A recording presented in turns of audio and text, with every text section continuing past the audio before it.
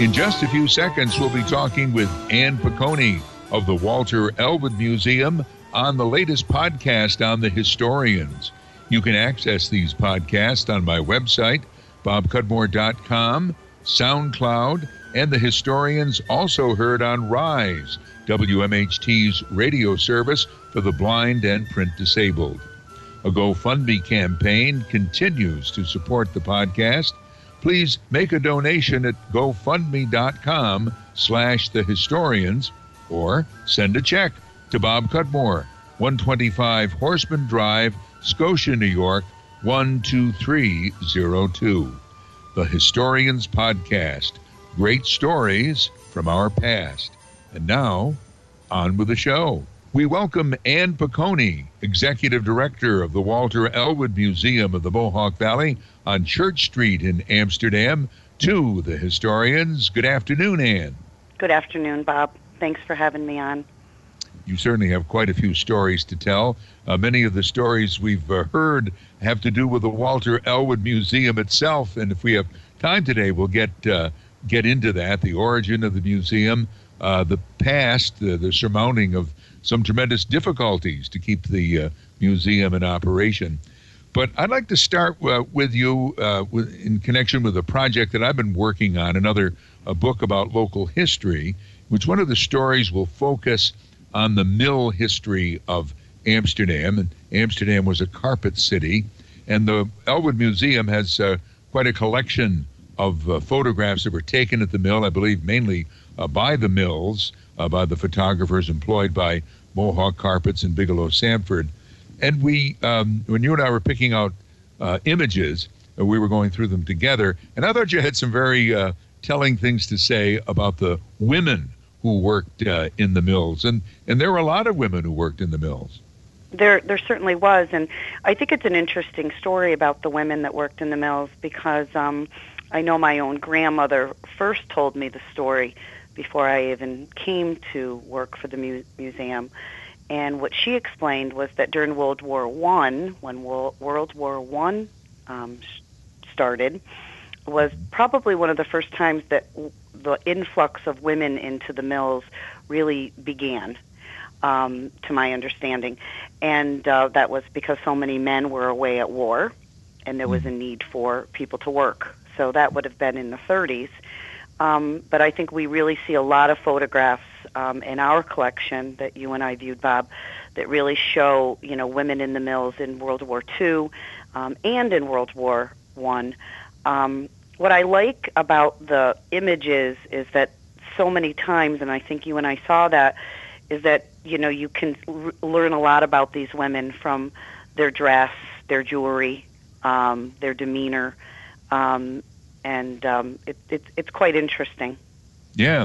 Well, there's one particular picture that I've always been fond of. In fact, when Steve Dunn and I did the documentary on Amsterdam a long time ago now, 15 years ago, it became the symbol of the documentary. And we started calling the picture the Mill Girl. And after the documentary was produced, her family came forward, and I had an opportunity to speak with her. My understanding is she's still alive. Last I spoke with her was some years ago, a woman named Sue Frazek, and she was a twister. She was working, all these machines were so specific, and they each had a story to them, and this machine she was on was twisting yarns together to form, I guess, a more substantial yarn. But what my co-producer liked about it so much was that it was a real geometric sort of pattern, these angles and triangles. And her dress, she wore a bandana, and she had kind of, I don't know if you'd call it like traditional garb. She was of Polish descent. She was very, a young woman, very attractive, but, was very, demure or something like that. She's the one with the knot tied on her head, right? Kind of a knot tied in the front, and it's like a colorful pattern. Mm-hmm. Yep. And do you remember, Bob, the other picture? I think it was used maybe in your film about the mills with the girl standing sideways, and she has a bracelet on her upper arm. Yes. That And is one of my favorite photographs in the entire museum collection. And I always made jokes about how she looked like she wanted to be in another place. well, I think so. I in mean, another time. yeah, it seemed like she was there. She was there under protest, but and also she was wearing high heels, as I recall. She was. She was quite fashionable. We do know that there were certain jobs in the mills that the women could have, and there were certain jobs that they couldn't have. I don't have anybody who's ever told me a woman was a weaver. Mm-hmm. I would love to know if there ever was a woman that was a weaver. I don't believe that was the case. Well, let me, if I can interrupt you on that. I know you know Mark Toman, I hope I'm pronouncing that right, who's done a lot of work on the history of carpet making. He says today, where they still weave carpets, I mean, most carpet is not woven anymore. It's what they call tufted, but there are a few companies that weave it, including one called Bloomberg, I think, is a city in Pennsylvania. And he says the weavers now are women in general at the new carpet mills. Well, my grandmother would tell me stories about the certain jobs that women could do. Women, her job was to be the mills. The looms we know were quite large, right, Bob? So they were very, very large. So the weavers in the front with the shuttle, where the shuttle is, and my grandmother worked way in the back, and her job was to tie when the spool was getting low. There were many, many spools lined up in a variety of colors that set that pattern. And her job was to tie off the new spool. And it really was teamwork, because if she didn't tie off the spool and that spool went empty, it messed up the entire process. Oh, yeah. I believe that job would have been called being a creeler. You think creeler, that's so? Yes. Yes, sir, it is. Because and she had this little knife that was around her finger. It was like a little cutter. And it would cut one string, and then there was a certain way they were taught to tie, and then they would add the next spool in. And she said that weavers were quite mean men if you didn't do your job right. Yeah. Yeah. Well, and also, I mean, I keep jumping on this, but this is something I heard from my father over the years, although I never went there. I never saw him weave carpet. He was indeed a weaver. But those knots are called weaver's knots. They're made to be very small so they can pass through these little eye sockets in the looms. And it's, go ahead.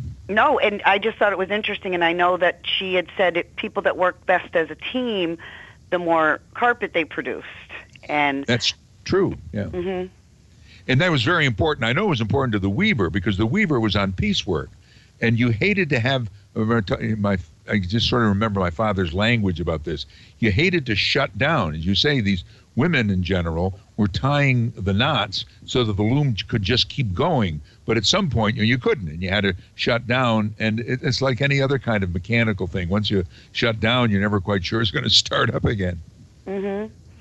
Also about women, I don't know if you're interested in hearing this. I'll just mention it and see if you want to know more. You know, many of these women worked in the mills when they were sick. Many of them worked when they were pregnant. And they would try to hide those conditions from the bosses. And in the women of themselves, there was a tremendous amount of teamwork. They were given stools, and that was the only place they could sit, except for when they were on their break. And we know a stool doesn't have a back on it. It's not a very comfortable seat. So what these crullers would do is, if a woman was ill or with child, not feeling well, they would cover for each other. They'd let the woman go lay down, typically on the wooden factory floor with her coat, and they would cover her tying, because over time they got so good at watching these spools. And I thought that was kind of a camaraderie thing that developed over time. Now, I know that it's funny, not funny, but it's interesting. I think my father went to work at Mohawk toward the end of the Depression, and he didn't start out weaving. He may have been a creeler himself, or what they called a spare hand, then ultimately became a weaver. But before he did that, he was some sort of straw boss or foreman for the Creelers. And I remember when I was a kid, it seemed my father knew every woman in town, because they all knew him. Mm-hmm. That's interesting. That's interesting.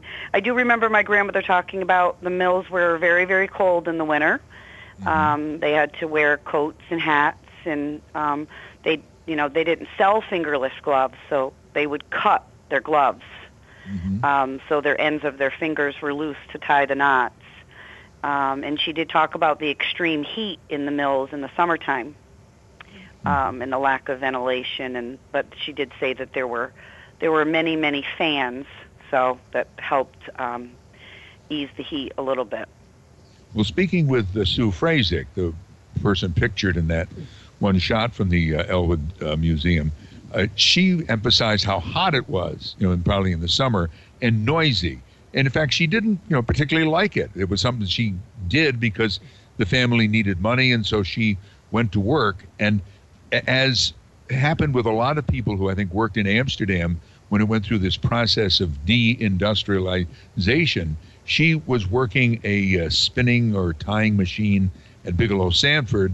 Bigelow Sanford moved out in 1955, so she got a similar job at Mohasco. But then they moved out, and then she got a job. She kind of left the machines that are tying yarn together, and she got a sewing job, but still in the textile field. But and I remember my Aunt Vera, who didn't work in the carpet business, but she worked in the glove factories.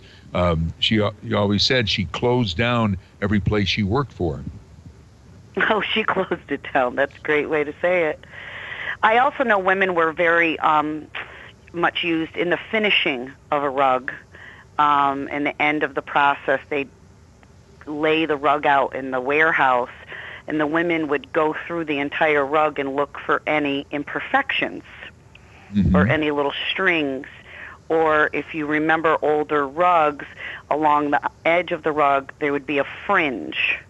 My grandmother said it was mainly only the women, and they actually sat on the factory floor, and that's how they worked, and went around the entire rug, either sewing the fringe ends on, or other ones had a different job where they would go through the entire rug looking for a longer thread, either with a scissors or to sew something back in and repair an imperfection.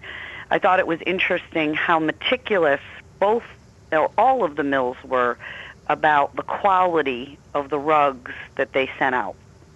And the workers in the factory were, as you say, very sensitive to that, or something like that. Like, I remember being with my father, and say we'd walk into a room that was carpeted, and he'd say something like, "Look at that," and he would point to the floor. I said, "Look at what?" He'd see some sort of minor imperfection that obviously wouldn't have passed muster on his loom. I think that there was an incredible amount of pride in the product that they produced, and which I don't know if we see that so much today, or we're affected by that kind of way of thinking so much today. Unfortunately, there was a huge sense of pride, and I think in every rug. And then we know that rugs were made for Calvin Coolidge's summer home in Vermont. We know about many hotels and theaters in New York City that rugs were made for.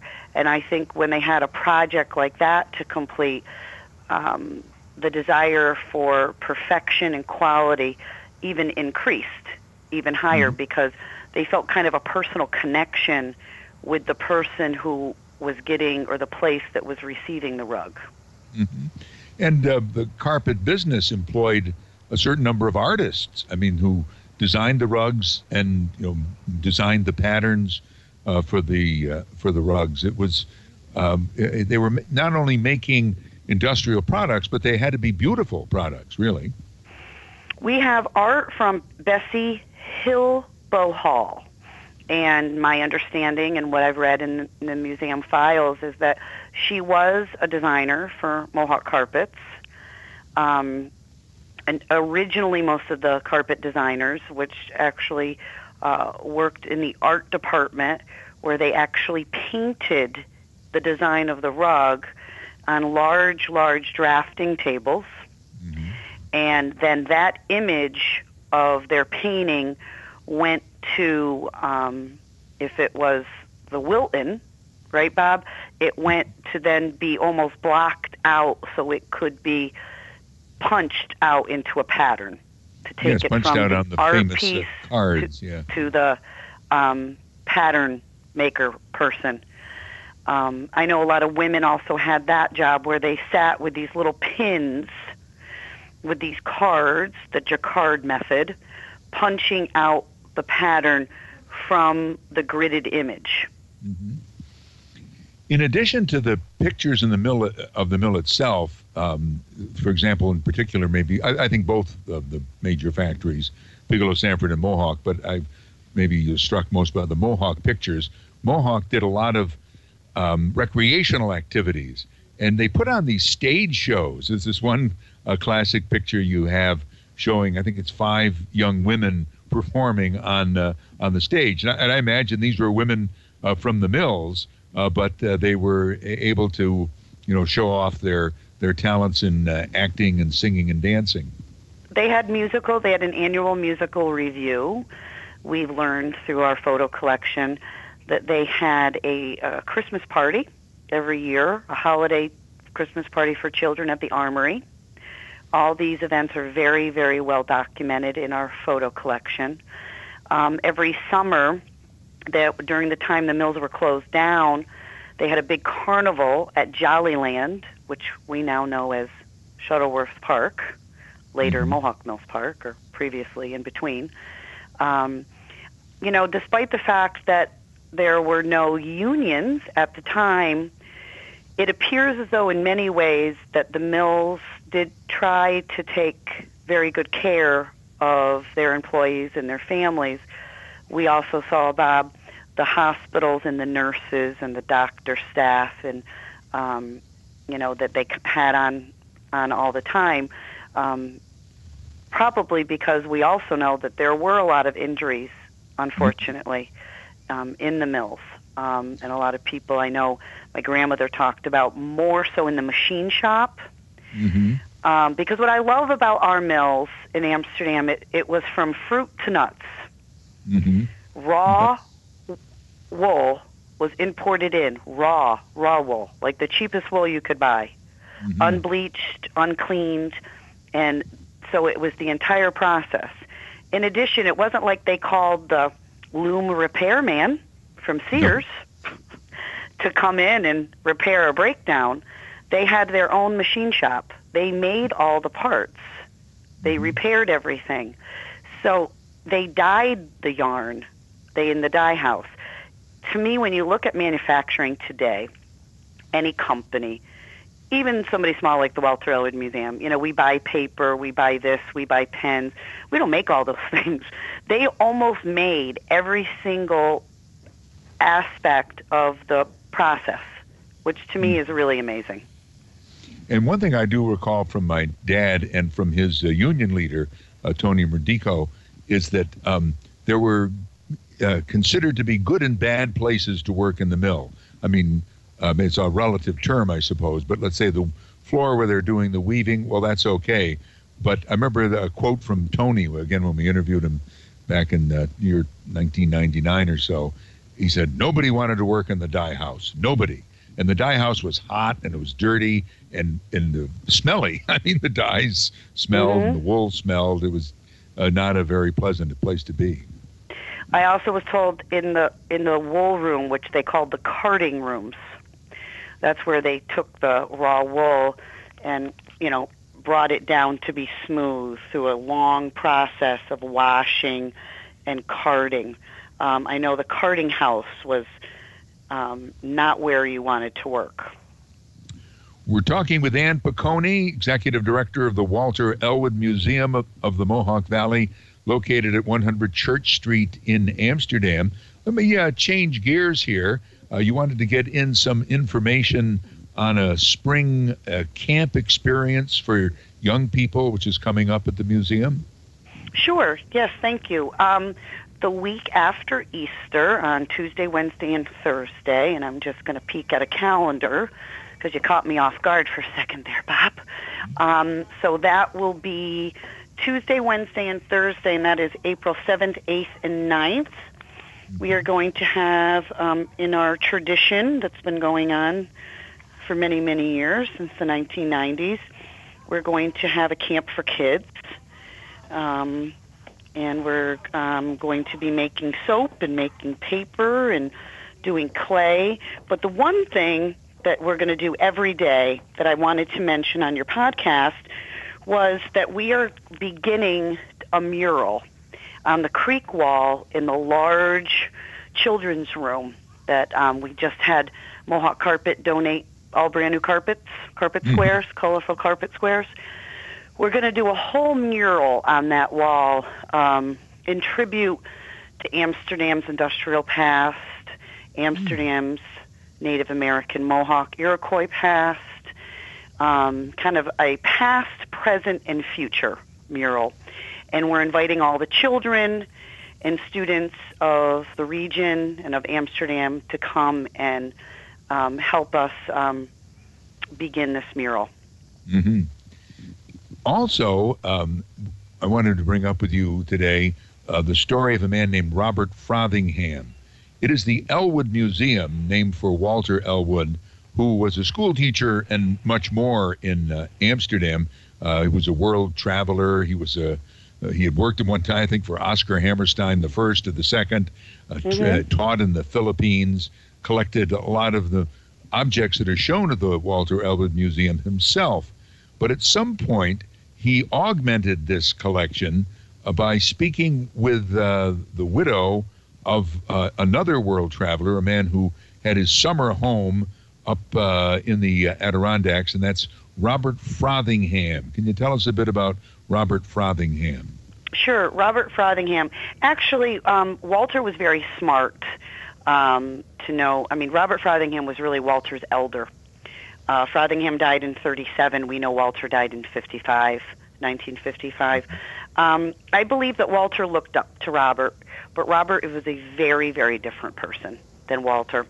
I think Walter, by 1937, which is when he approached Minnie Yurden Frothingham, originally from a prominent family in Fort Plain, he did approach her and asked her for Robert's trophy, quote-unquote, collection. Robert has a home called Topside, and it actually is still in the family, on Mountain Road up in the town of Northampton. I have been there. It's a beautiful home that Robert built in the early 30s. I think Walter knew that Walter was kind of a tree hugger. He was a conservationist. He was an environmentalist. But, Bob, he wasn't a hunter.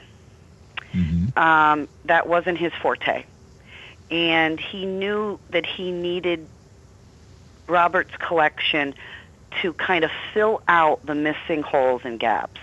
Sure, Walter had a lot of rocks and fossils and bird eggs and some taxidermied items that he mainly got from dead animals or roadkill or animals found dead in nature. Robert was a member of the Nature Club of New York City. He presented there many times. He was a member of the Circumnavigators Club, meaning people who took a trip around the world.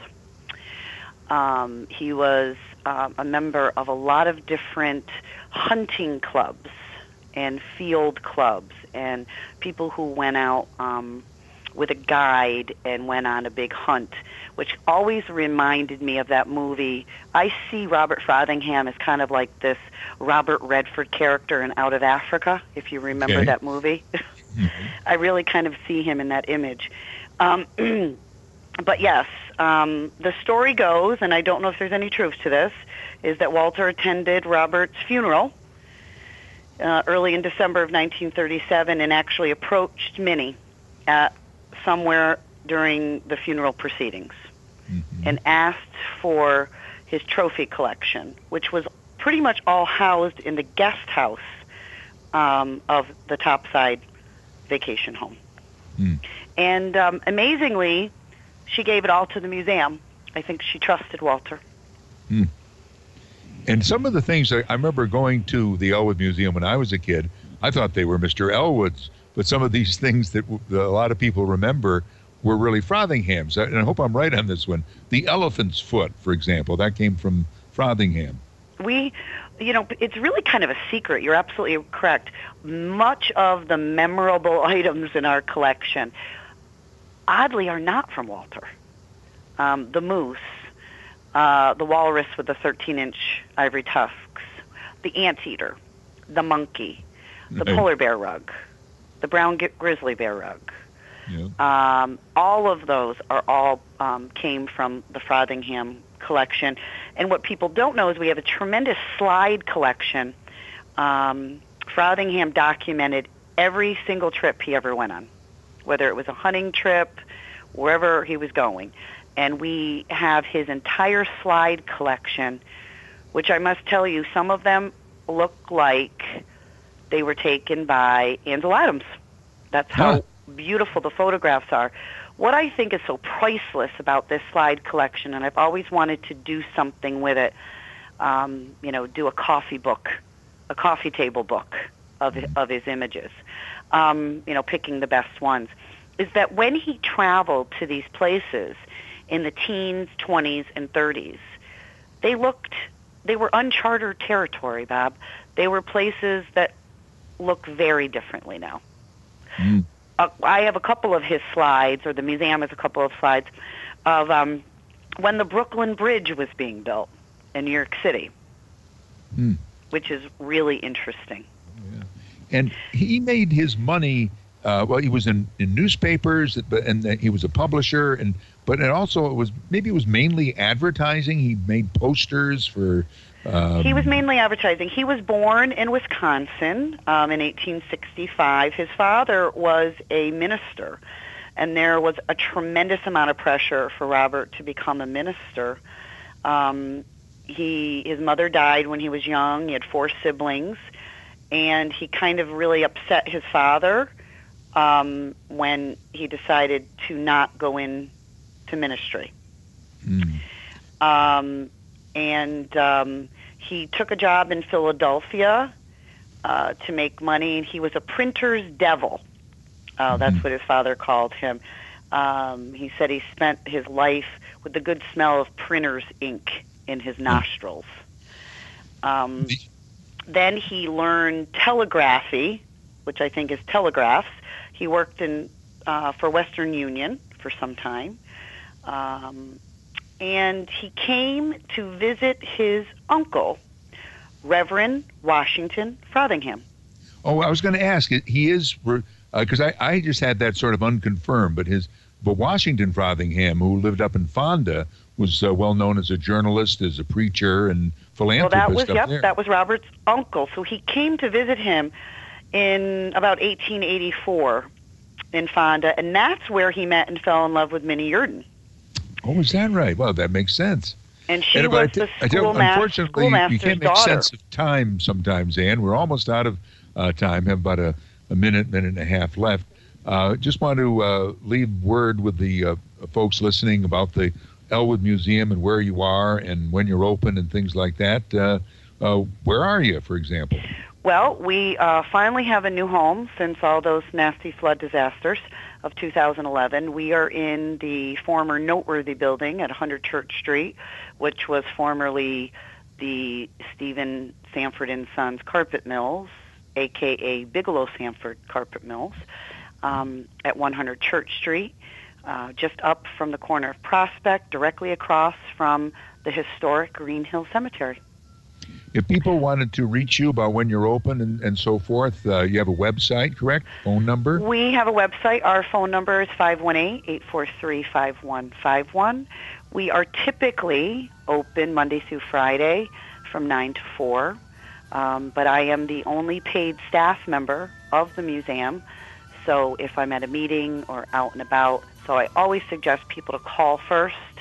Let me know you're coming. I'll get the lights on, get the rooms warmed up. I'm always excited about giving I'm a sorry, tour. we're just out of time. It's a pleasure talking with you. Thank you very much. Thank you, Bob. Ann Peconie is Executive Director, the Walter Elwood Museum of the Mohawk Valley in Amsterdam. You've been listening to the Historians Podcast. I'm Bob Cudmore.